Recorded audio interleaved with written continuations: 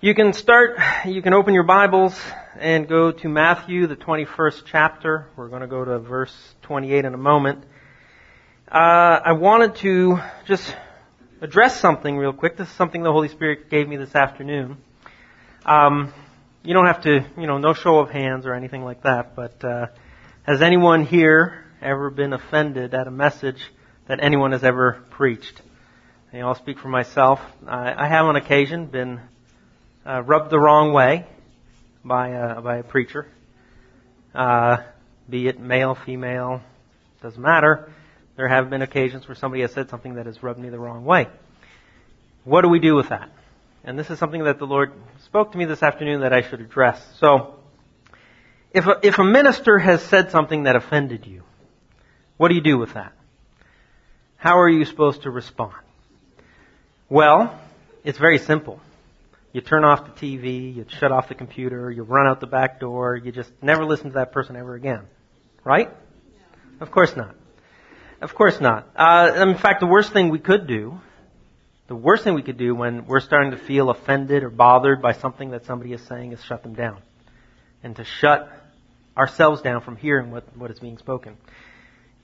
It's quite possible that the Holy Spirit has been trying to get a hold of us for some time, and we've seared our conscience, and we've hardened our heart to what He's been saying, and now God is using one of His ministers to speak to us, and now we're getting offended. So if we're going to shut down this final last attempt, that's kind of dangerous. I mean, if we consider the fact that if we're really in the wrong, and Holy Spirit is trying to get a hold of us, do we want to shut that down? Ultimately, that's what the religious leaders did, isn't it? What we read in the scriptures, the religious rulers, that's what they did. They would shut down Jesus. They did not want to hear what He had to say. And the scary thing is, most of them probably ended up in hell. Why would we want that? So, if we're bothered, could it be that it's hitting home? That there's a reason why we're bothered. Because it's hitting too close to home and we don't like it. So instead of just shutting it down and ignoring it, what we need to do is maybe in the middle of that sermon, say, okay, Lord, I don't like this, but I'm going to put it on the shelf for now, and then later on you and I are going to have a conversation about this. That's the best thing to do. Because you don't want to miss whatever else the Lord might be speaking through the minister that day, but you're going to want to revisit that. Don't just ignore it. Don't just pretend like it didn't happen. Don't just shut it down. Come back to it. And what we do is we very humbly come before the Lord and say, Lord, I'm bothered. I mean, it upset me. But is there something that you're trying to say to me in all this? And it just might be that He is. And then He might say, no, this does not apply to you. You can let this go. And then you just move on. That's it. Because God was trying to speak to somebody else that day. And you just maybe got caught in a little bit of the blast, if you will. Does that make sense? If you think of it in this way, let's say you have a 3-year-old and, you're playing outside at the park, and the 3-year-old very innocently goes into the street and starts playing in the street. You run over the little 3-year-old and you take the 3-year-old and you say, hey, listen, you can't play in the street. It's very dangerous, okay? You bring him back to the park. This is where you play. And the 3-year-old plays there. But then the 3-year-old goes back to the street.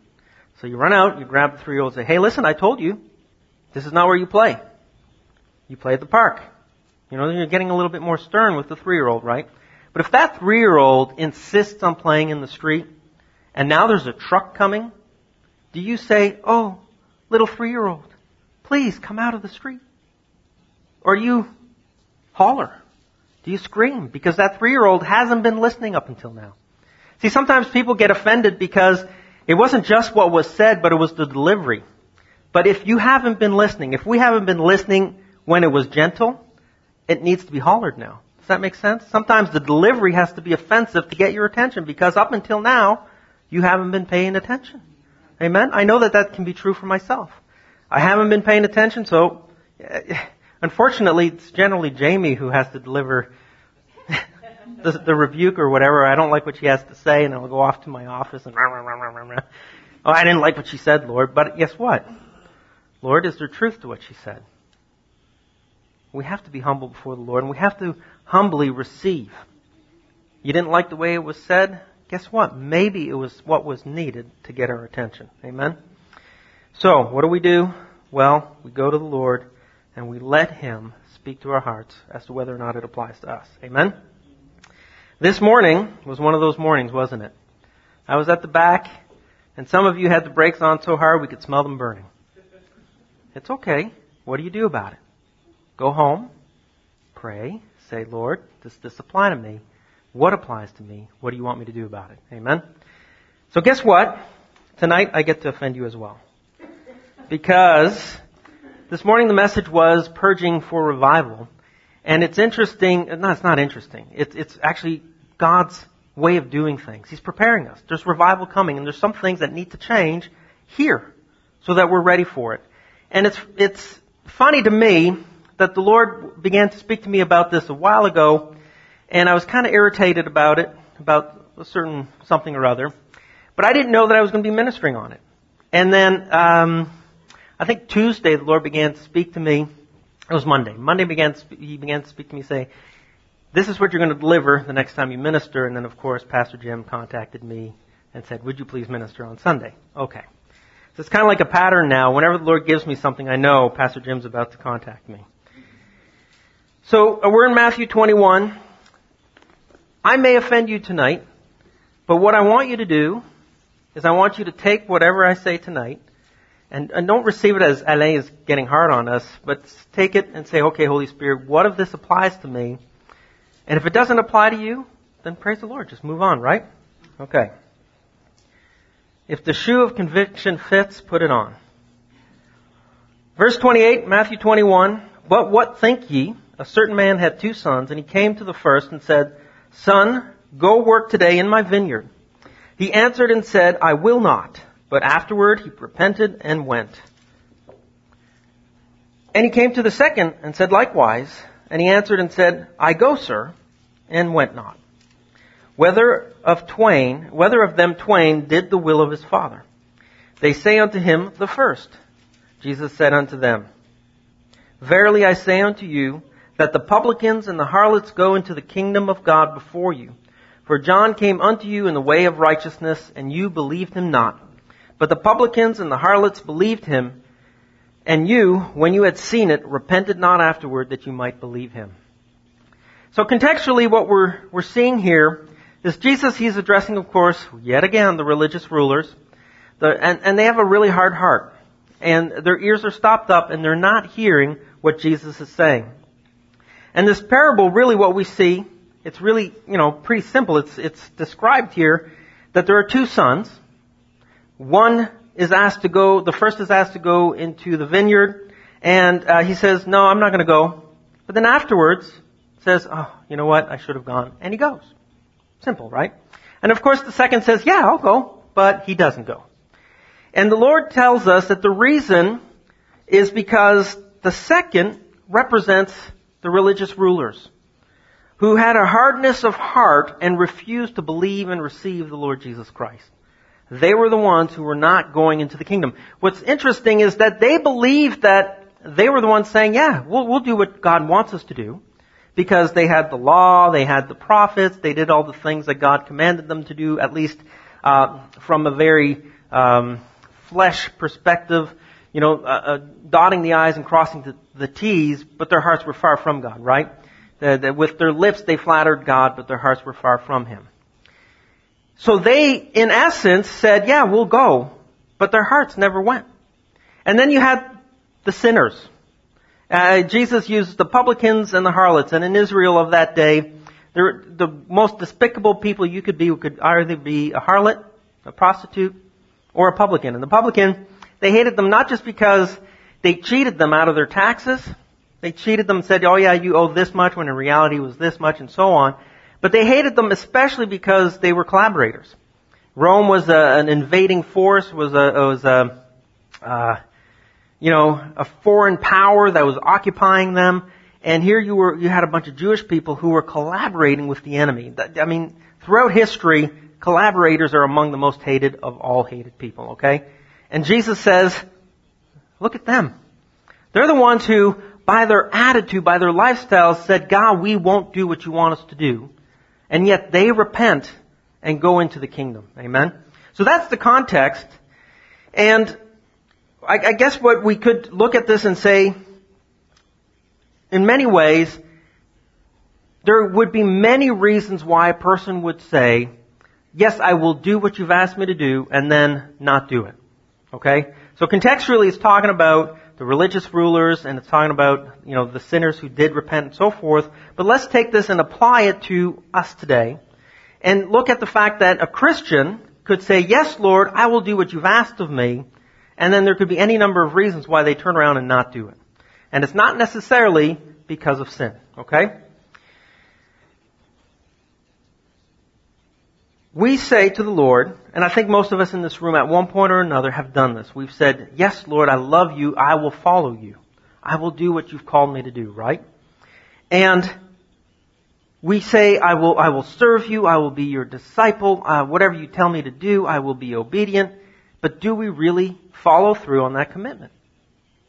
Do we really? And I think most of us in this room would desire to be able to say, yes, I'm faithful to the Lord. But the question really is, are we truly following through on that commitment?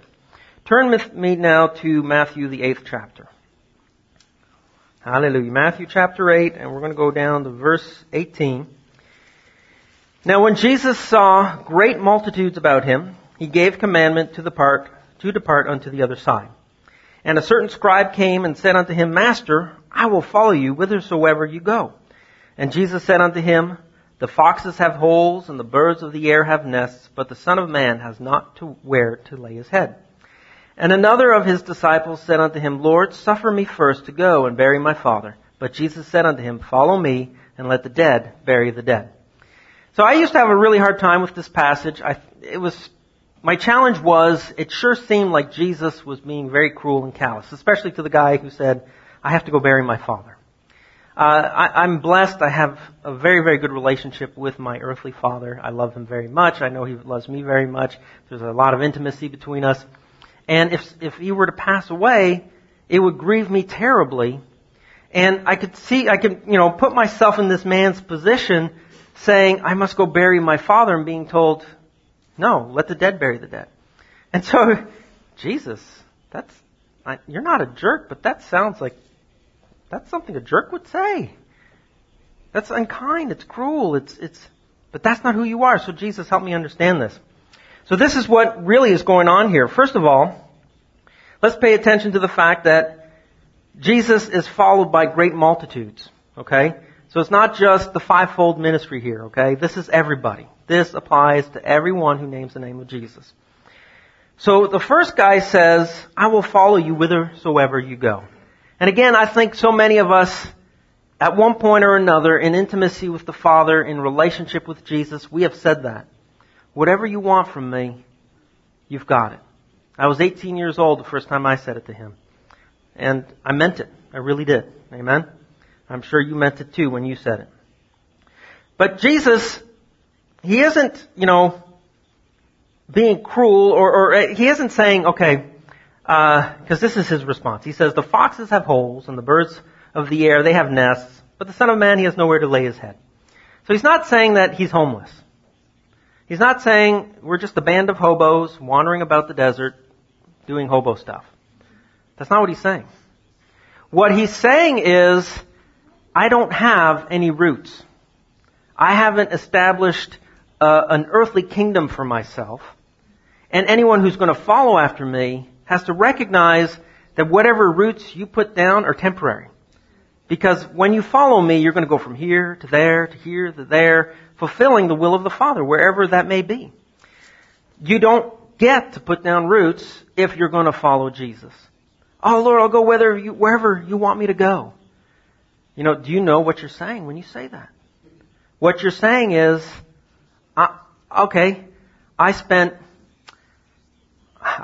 we have a friend, spent 10 years in medical school, is not a doctor today.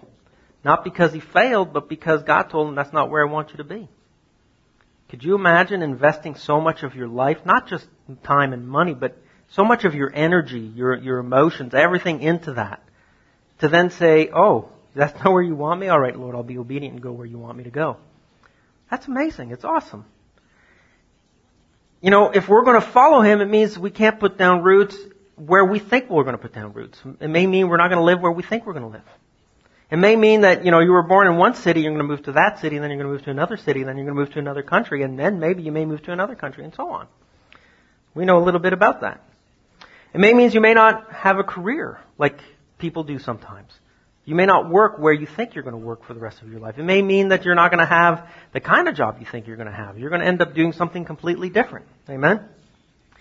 It may also mean you're not going to own stuff like other people own stuff. One of the things that I think is, and this may be my opinion here, but I firmly believe that the Word reflects this, and that is, the life of a disciple of Christ will look nothing like the life of our heathen neighbors. Our heathen neighbors want to accumulate things on this earth, make their earthly kingdom as wonderful as possible, make their existence here on earth as amazing as possible. They want to enjoy everything that could be enjoyed here and now. But one who would follow Christ says, I give all that up.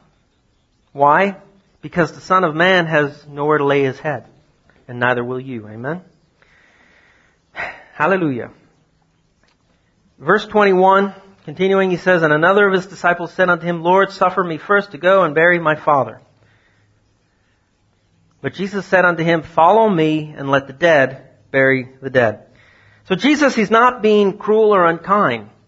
But essentially what we need to understand if we're going to follow Christ is that Jesus is on an assignment, and so are we. And sometimes the natural things of this world, they don't coincide or they don't work with the assignment we're on.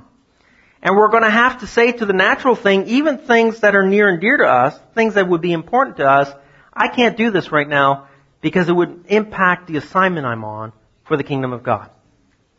It's not about cruelty. It's simply about being obedient and following the Lord. I want you to turn with me to John chapter 11, because this is an excellent example of what it is.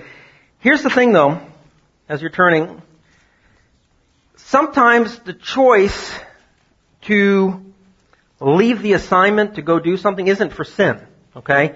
Is there sin in burying a father? There isn't, right? There's nothing wrong with that. But it's even a normal thing. People would expect you to go to a funeral. You know, a loved one passed away, you're going to go there. It's not wrong, it's not a sin, and yet because you're on an assignment for the kingdom of God, you can't go. It doesn't fit. Even when it's for people that we care very deeply about. Okay, so in John chapter 11, of course, we have the account of Lazarus. And of course, we find out he dies. Verse 1, Now a certain man was sick, named Lazarus of Bethany, the town of Mary and her sister Martha. And it was that Mary which anointed the Lord with ointment and wiped His feet with her hair, whose brother Lazarus was sick. Therefore His sisters sent unto Him, saying, Lord, behold, he whom you love is sick. So imagine you're on assignment, and all of a sudden you get a phone call at 3 o'clock in the morning, and it's your mother, your sister, your brother, some other family member saying, your father had a heart attack, don't know if he's going to make it, you got to come home right now. Right now, for us, let's say something like that were to happen, we'd have to really consider what God is saying to us, because it means going up to Canada, quarantining for 2 weeks, doing what needs to be done, then when we get back, quarantine again for another 2 weeks. So it's at least at a minimum a month where we're off assignment.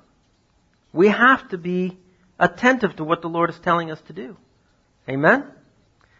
So Jesus finds out, oh, Lazarus, he's sick. And it must be serious enough because his sisters sent people to contact Jesus and say, hey, listen, he's sick. It's not just like, nowadays where you could send someone a text and say, oh yeah, Lee isn't feeling well. No, this took effort for somebody to travel to go find him. Where is Jesus? Well, we think last we heard he was over there. So somebody's got to wander about, look. So when that messenger comes, Jesus knows this is not just a cold. This is serious, okay? And probably what happened is they conveyed, this is serious. But Jesus heard that and he said, this sickness is not unto death, but for the glory of God, that the Son of God might be glorified. Verse 5, now Jesus loved Martha and her sister and Lazarus.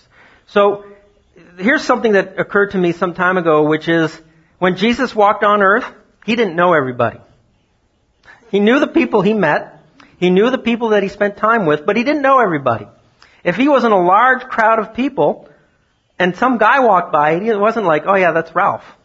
He wouldn't know that person. He wouldn't know anything about him unless God gave him a word of knowledge. Jesus was a man. So when Jesus loved somebody, it was because he had an intimate relationship with them. So Martha, Mary, and Lazarus were very near and dear to him, and they're saying, Jesus, Lazarus is sick, come. And what does Jesus do? Well, if we were to continue reading, we find out that he stays. Where he continues doing what he's doing. Why? Because he's on assignment. Even though he loves them and he could, if he went, problem solved. Right? He stays on assignment. Okay? Praise the Lord. Let's turn down to verse 33. So of course we know that Lazarus dies. And, when he finally goes to Bethany, where Lazarus was, he first meets Martha, and Martha says to him, if you had been here, you wouldn't have died. Could you imagine hearing that from somebody? Oh man, it must have hurt him. And then of course he meets Mary, and she says the same thing. If you had been here, you wouldn't have died. And in verse 33, it says here, when Jesus therefore saw her weeping, and the Jews also weeping which came with her, he groaned in the spirit and was troubled. And I had a hard time for a long time. What does this mean? You groaned in the spirit and you were troubled. It's because it hurt him. It hurt his heart to see these people weeping and seeing their pain. It moved him. It says that when he saw the multitude, he was moved with compassion. Right? It's the same kind of thing. Jesus felt emotion like we did, and this is what's going on here. He's feeling emotion. And can you imagine, he's feeling emotion that had he had just come, all this would have been dealt with and it would never have happened. They would have not had all this suffering. He knows what the outcome's going to be. He already said, I know what this is going to be. It's not going to be unto death. And yet he's moved because he sees all their pain. And in fact, it continues in verse 35. It says, he wept. Jesus wept. Why was he weeping? Because it broke his heart. Man. Praise the Lord. And of course we know what happens. He goes and he ministers to the corpse. Lazarus, come forth. And he comes out, and as Pastor Jim said, he's bouncing because he's all bound up and he's got a napkin on his face. They found it at McDonald's or something. It's not that kind of napkin. Jesus was on assignment. You can go back to Matthew 8. We have seen so many times that Jesus said and did only what he saw the Father do. And therefore, even though his heart would have been to go and minister to that situation, he didn't. And he would not, because it would have meant deviating from what the Father wanted him to do. His will was so completely submitted to the Father's that he never deviated from the assignment. His assignment was ultimately to go to the cross, right? And again, sometimes as Christians we say, Lord, I'll follow you wherever you want me to go, and then we deviate from our assignment, not because of sin, not because, we're getting drunk or doing whatever, but because we're going to go do something that's good, but it's not what he told us to do. And it's not part of fulfilling the assignment that he's given us. Does that make sense? Could you imagine if Jesus on the way to the cross saw a large group of leprous people and said, whoops, I'm going to go heal these people. And because he went and healed those people, they went to Gethsemane to get him, but he wasn't there, so they couldn't capture him, and so the cross never happened. All because he went and healed a bunch of leprous people. Wow. On the way to the cross, he doesn't commit sin, he doesn't go murder, but he deviates from the assignment. We understand that disobedience of any kind, ultimately, is wrong, right? So, Matthew 8, where am I here? Verse 22, follow me and let the dead bury the dead, really comes down to this. Sometimes we won't be able to be with the people we love so much. people who are near and dear to us, because it doesn't fit the assignment that God has prepared for us. So like the second son, so many of us say, I'll go into the vineyard, I will do what you want me to do, and then we don't. Okay? God is calling us to be a part of the work of His kingdom, and many of us fail to follow through, and it isn't always because of sin per se. Turn with me to Luke 14. Come on, Luke.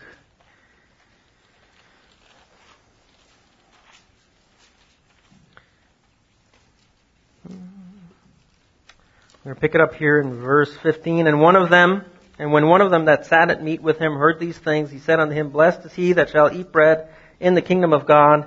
Then said he unto him, A certain man made a great supper and bade many, and sent his servant at supper time to say to them that were bidden, Come, for all things are now ready. And they all with one consent began to make excuse. The first said unto him, I have bought a piece of ground, and I must needs go and see it. I pray thee have me excused. And another said, I have bought 5 yoke of oxen, and I go to prove them. I pray thee have me excused. And another said, I have married a wife, and therefore I cannot come. And we're just going to stop there. Really? We all chuckle at that one. I married me a wife. When we were newlyweds, right? We all understand, right? Amen. Okay. There are things in this world, there are earthly responsibilities. There are things we need to take care of. And it can be easily, something that easily takes us off our assignment because we need to take care of things. You know, if all of a sudden a pipe bursts in your kitchen, you might need to deal with that quicker than not, because it can do a lot of damage. But maybe because you're on assignment, it means just shutting off the water, sopping up as much as you can, and you'll come back to it. Why? Because there's a supper being served. You need to go deal with that. You know, last week, Rebecca's car broke down on the way to the concert. If she had not been involved in the concert, in the sing-along, the Christmas sing-along, I might have said, sit tight, I'll see who can go get you. I had to go get her. But I was on assignment. I had to be on camera, I had stuff to do, and on and on and on. But you gotta kind of measure what you're gonna do based on what's happening. So we have earthly responsibilities. There are things that can distract us from God, what God would have us do, but there's also earthly relationships. And this is where it's very serious. If we continue reading, Jesus says, If any man come to me, verse 26, and they hate not his father and his mother and his wife and his children and his brethren and his sisters, and yes, even his own life also, he cannot be my disciple. And we understand it's not hatred in the sense that we would understand, but it's hatred in terms of these things. In comparison to our love for the Lord and our faithfulness to Him, it would appear to be hatred. You know, Jamie, Elaine, I just want you to spend the morning with me at home. I don't want to go to church today. Just stay at home. Hon, we should be going to church. You should come with me. But if you don't come, I'm going by myself. You hate me. Well, it may appear that I hate you, but really I just love the Lord more. Amen? And by the way, that's an example I can use because Jamie would probably be the one yelling at me, Hey, you lazy sack of bones, let's go. Because Jamie would never miss church for anything. Amen. So, earthly relationships, and this may be one of the hardest ones because it's so easy for us to be pulled off assignment because of earthly relationships. And I think maybe, especially when it's parental or children, either to our own parents or to our children. I think it might be easier to throw off a sibling. Sorry, siblings. But, you know what I'm saying? We love our parents and we want to honor them. And especially if you grew up in a Christian home, it was ingrained in you to honor your parents and to love them and so on and so forth. To go against what they might be saying can be really, really difficult. And yet, we have to. We have to do what the Father has told us to do, okay? Maybe another hard one would be, of course, a spousal relationship. Very quickly, you don't have to turn there with me. Mark 4, verses 18 and 19. And these are they which are sown among thorns. Of course, it's talking about the seed being the Word. And it's sown among thorns, such as hear the Word, and the cares of this world, and the deceitfulness of riches, and the lust of other things, entering in, choke the Word, and it becomes unfruitful. Sometimes owning stuff, or our covetous desire for stuff, can choke the fruitfulness of the Word of God in our lives. We cease to be effective in His kingdom and on our assignment. You know, taking care of the oxen, so to speak. I gotta take care of this stuff. Sometimes our stuff becomes so important to us, or the accumulation of stuff, or the maintenance of stuff, and so on, And then, of course, relationships that are out of order. These things can choke the Word at work in our lives and making it unfruitful. However, we can't neglect natural things. We understand that. If you just bought a yoke of oxen in 2020, I salute you. However, you're going to have to prove it at some point. It just may not be right now. Amen? And that's where it's learning to follow the leading of the Spirit to know when am I going to do what I'm going to do. One of my challenges since moving here is you got to start cutting grass in March, and sometimes you cut grass all the way till December. Like, what the? Back home in Canada, you'd start cutting grass maybe in May or June, and then you were done by October. Woohoo! Well, the other thing is, let's say I can either cut it on Monday or Friday because of my schedule, and it's not raining today, and it's getting really long, so I got to go out right now. But the Lord says, no, I want you to tarry right now and spend time with me. But Jesus, next chance I get is Monday, and they're calling for rain. I don't care. Does that make sense? And it's a natural. Is it sin to cut grass? It might be if you're deviating from the assignment that God is giving you right now. Amen? It's not sinful in and of itself. God must always come first. Now I want you to go with me now to Luke 10. Hallelujah. We've got a conclusion here coming up. So Luke 10 verse 38. Mary and Martha again. Now it came to pass, as they went, that he entered into a certain village, and a certain woman named Martha received him into her house. And she had a sister called Mary, which also sat at Jesus' feet and heard his word. But Martha was encumbered about much serving, and came to him and said, Lord, do you not care that my sister has left me to serve alone? Bid her therefore that she help me. And Jesus answered and said unto her, Martha, Martha, you are careful and troubled about many things, but one thing is needful, and Mary has chosen the good part, which shall not be taken away from her. So Jesus was basically saying to all women for the rest of eternity that you need to be quiet and let people sit and listen and not worry about chores, right? Of course not. I mean, people like to eat. And especially in the culture of the day, the only people making food were the women. So he wasn't saying that the order of things is whenever I speak, nobody does anything. But what he was saying is right now, what's important? Not the natural things, but to sit down and to hear what I have to say. Mary has chosen the right thing. What Martha should have done is put aside her apron and gone and sat down. It didn't mean that Martha would never put that apron back on. It didn't mean that Mary never had to help in the kitchen ever again. It certainly didn't mean that men don't have to help in the kitchen. Throwing that in there for the ladies. But what it meant was we need to understand what's going on in the moment and choose the right thing in that moment, right? And that, again, is about being sensitive to the leadership of the Spirit. One more example. Turn with me to Acts chapter 6. So in Acts chapter 6, where's Acts? A passage we're familiar with.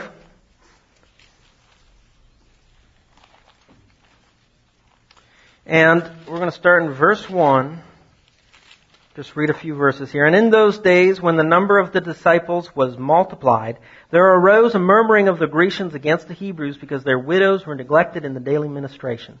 Then the 12 called the multitude of the disciples unto them and said, It is not reason that we should leave the word of God and serve tables.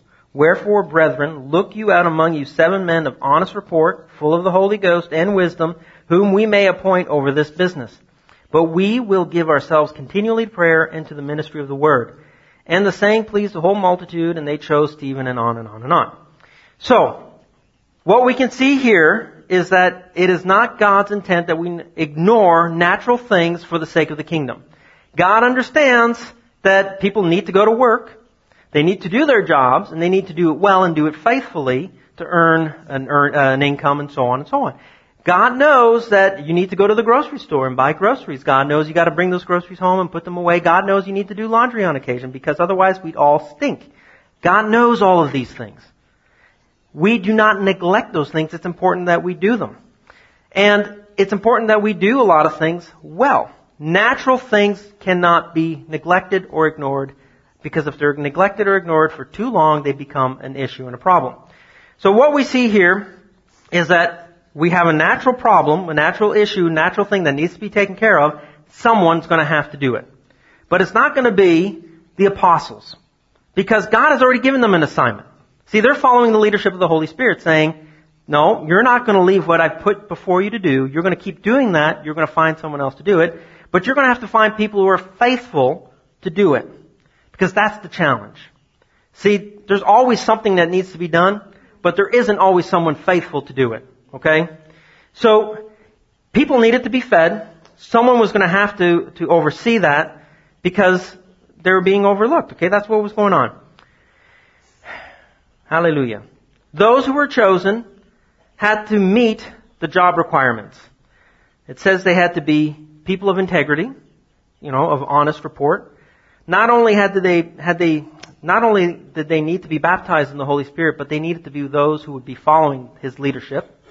And they needed wisdom. And why were those attributes so important? Because anyone lacking those attributes would dismiss waiting on tables as unimportant and insignificant.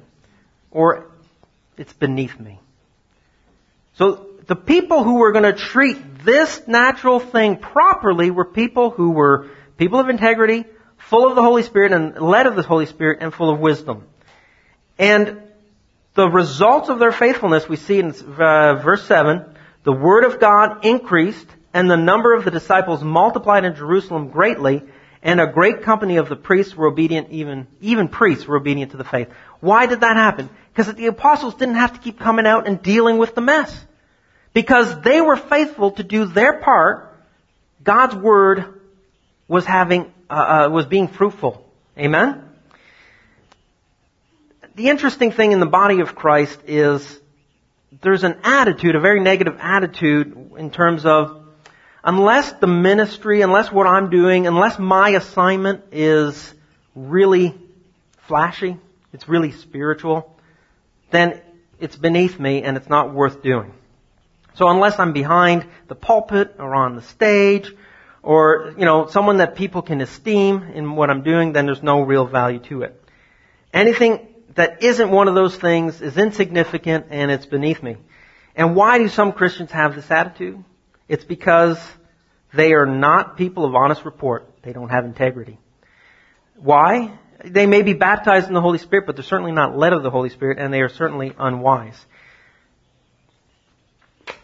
One of the things that we need to address in this church, in GCC, and maybe, those of you who go to other churches, it's a problem there too, but there are natural things that go undone in this church.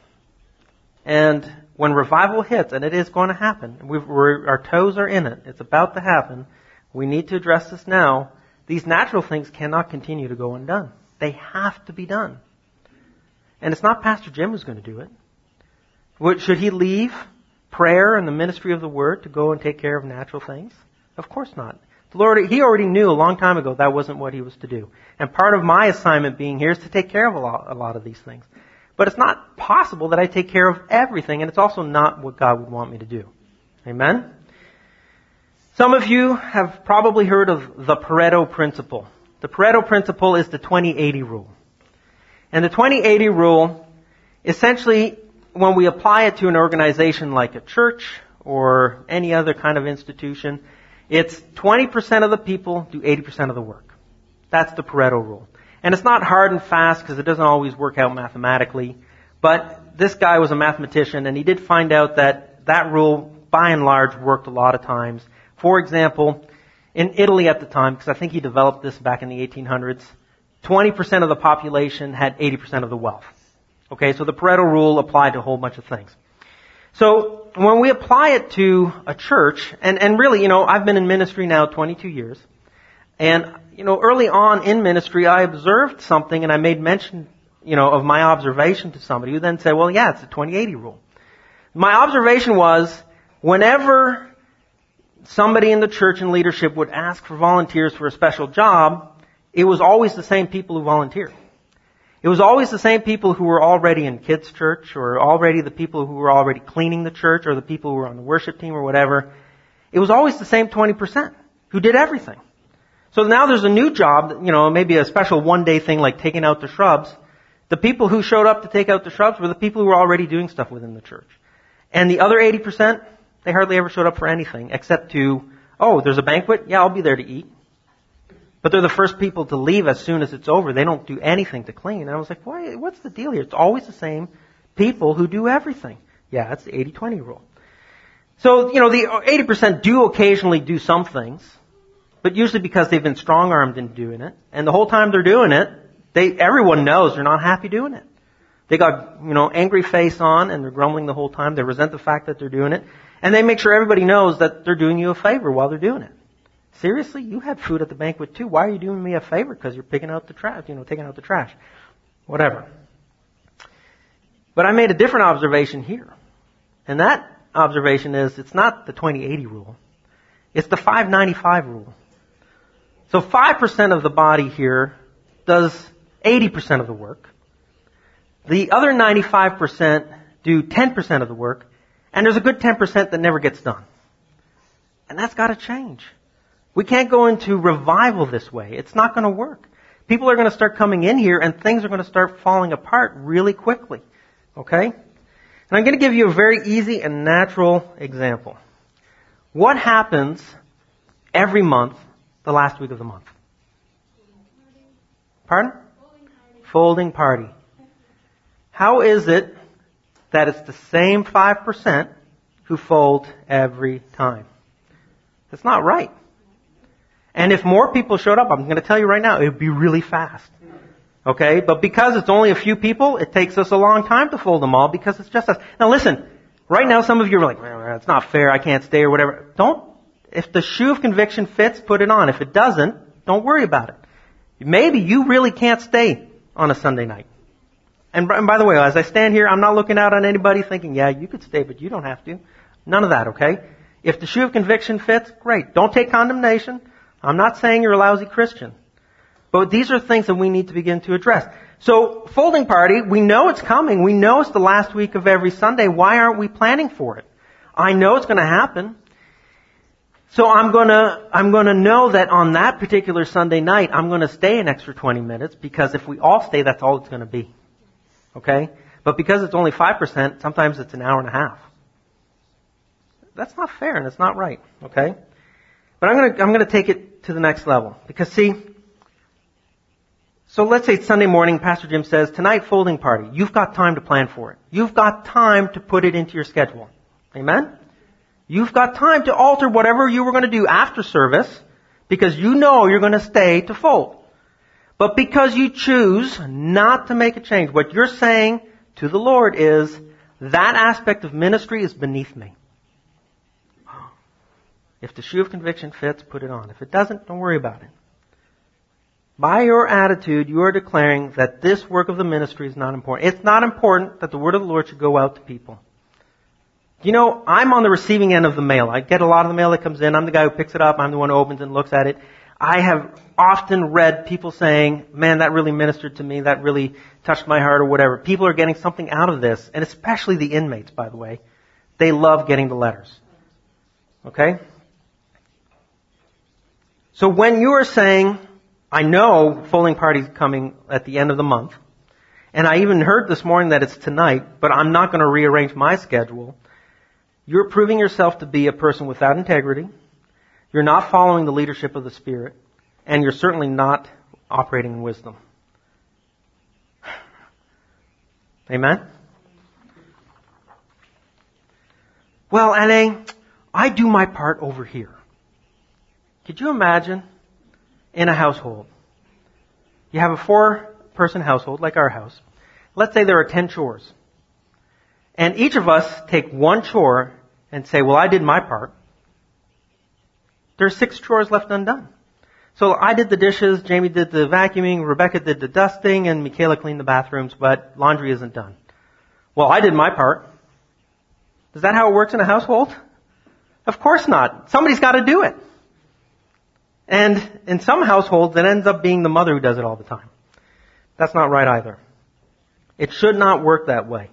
So, just because you're ministering in one part, or not ministering, but you're doing one part of the assignment in this church, doesn't mean, oh, well, I've done my part and I'm free from doing anything else. That's not how it works. And if you think that's how it's going to work, it's not, the revival is going to be really hard for us who are the 5%. And that's not right. It's not fair. Now, this is not about me venting my frustrations. Really, this is about we have to make changes. We really do. We have to be diligent to take care of the natural things. In Acts chapter 6, if no one had stepped up to take care of waiting tables, there would have been problems, and the Word of God would not have been as effective as it should have been. But let me take it to another level here, and that is this. Does our attitude towards natural things like folding letters reflect our attitude towards the things like prayer? Because one of the assignments we have is to pray. Pastor Jim has assigned us 3 hours of tongues every day.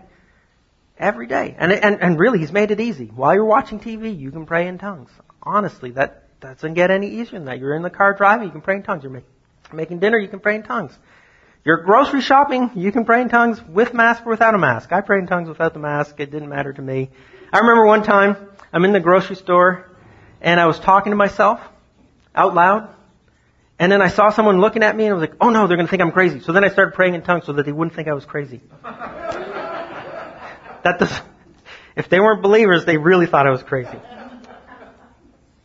Anyways, if our attitude in the natural is someone else is going to do it, I don't have to do it, is it also in the spiritual things? You know, we need to pray for this nation. Oh well, Pastor Jim can do it. You know, he's got time to pray for the nation. I'm sure his prayers will be efficient enough. Amen? Hallelujah. Have we said, yes, Lord, I'll go into the vineyard, and then never show up? Here there's 3 people in the vineyard working, thinking, man, I got to pick all these grapes by. They said they were coming, but here we are picking the grapes by ourselves. Hallelujah. So my question I'm leaving with you tonight is, are you the 95? And if you are, take some time, seek the Lord, and ask Him, Lord, where do I need to change? Where do I need to step up? Hallelujah. Amen. And if you're not at the next folding party, believe me, I'm not going to hold it against you. Okay? All right, let's start praying. 30 minutes.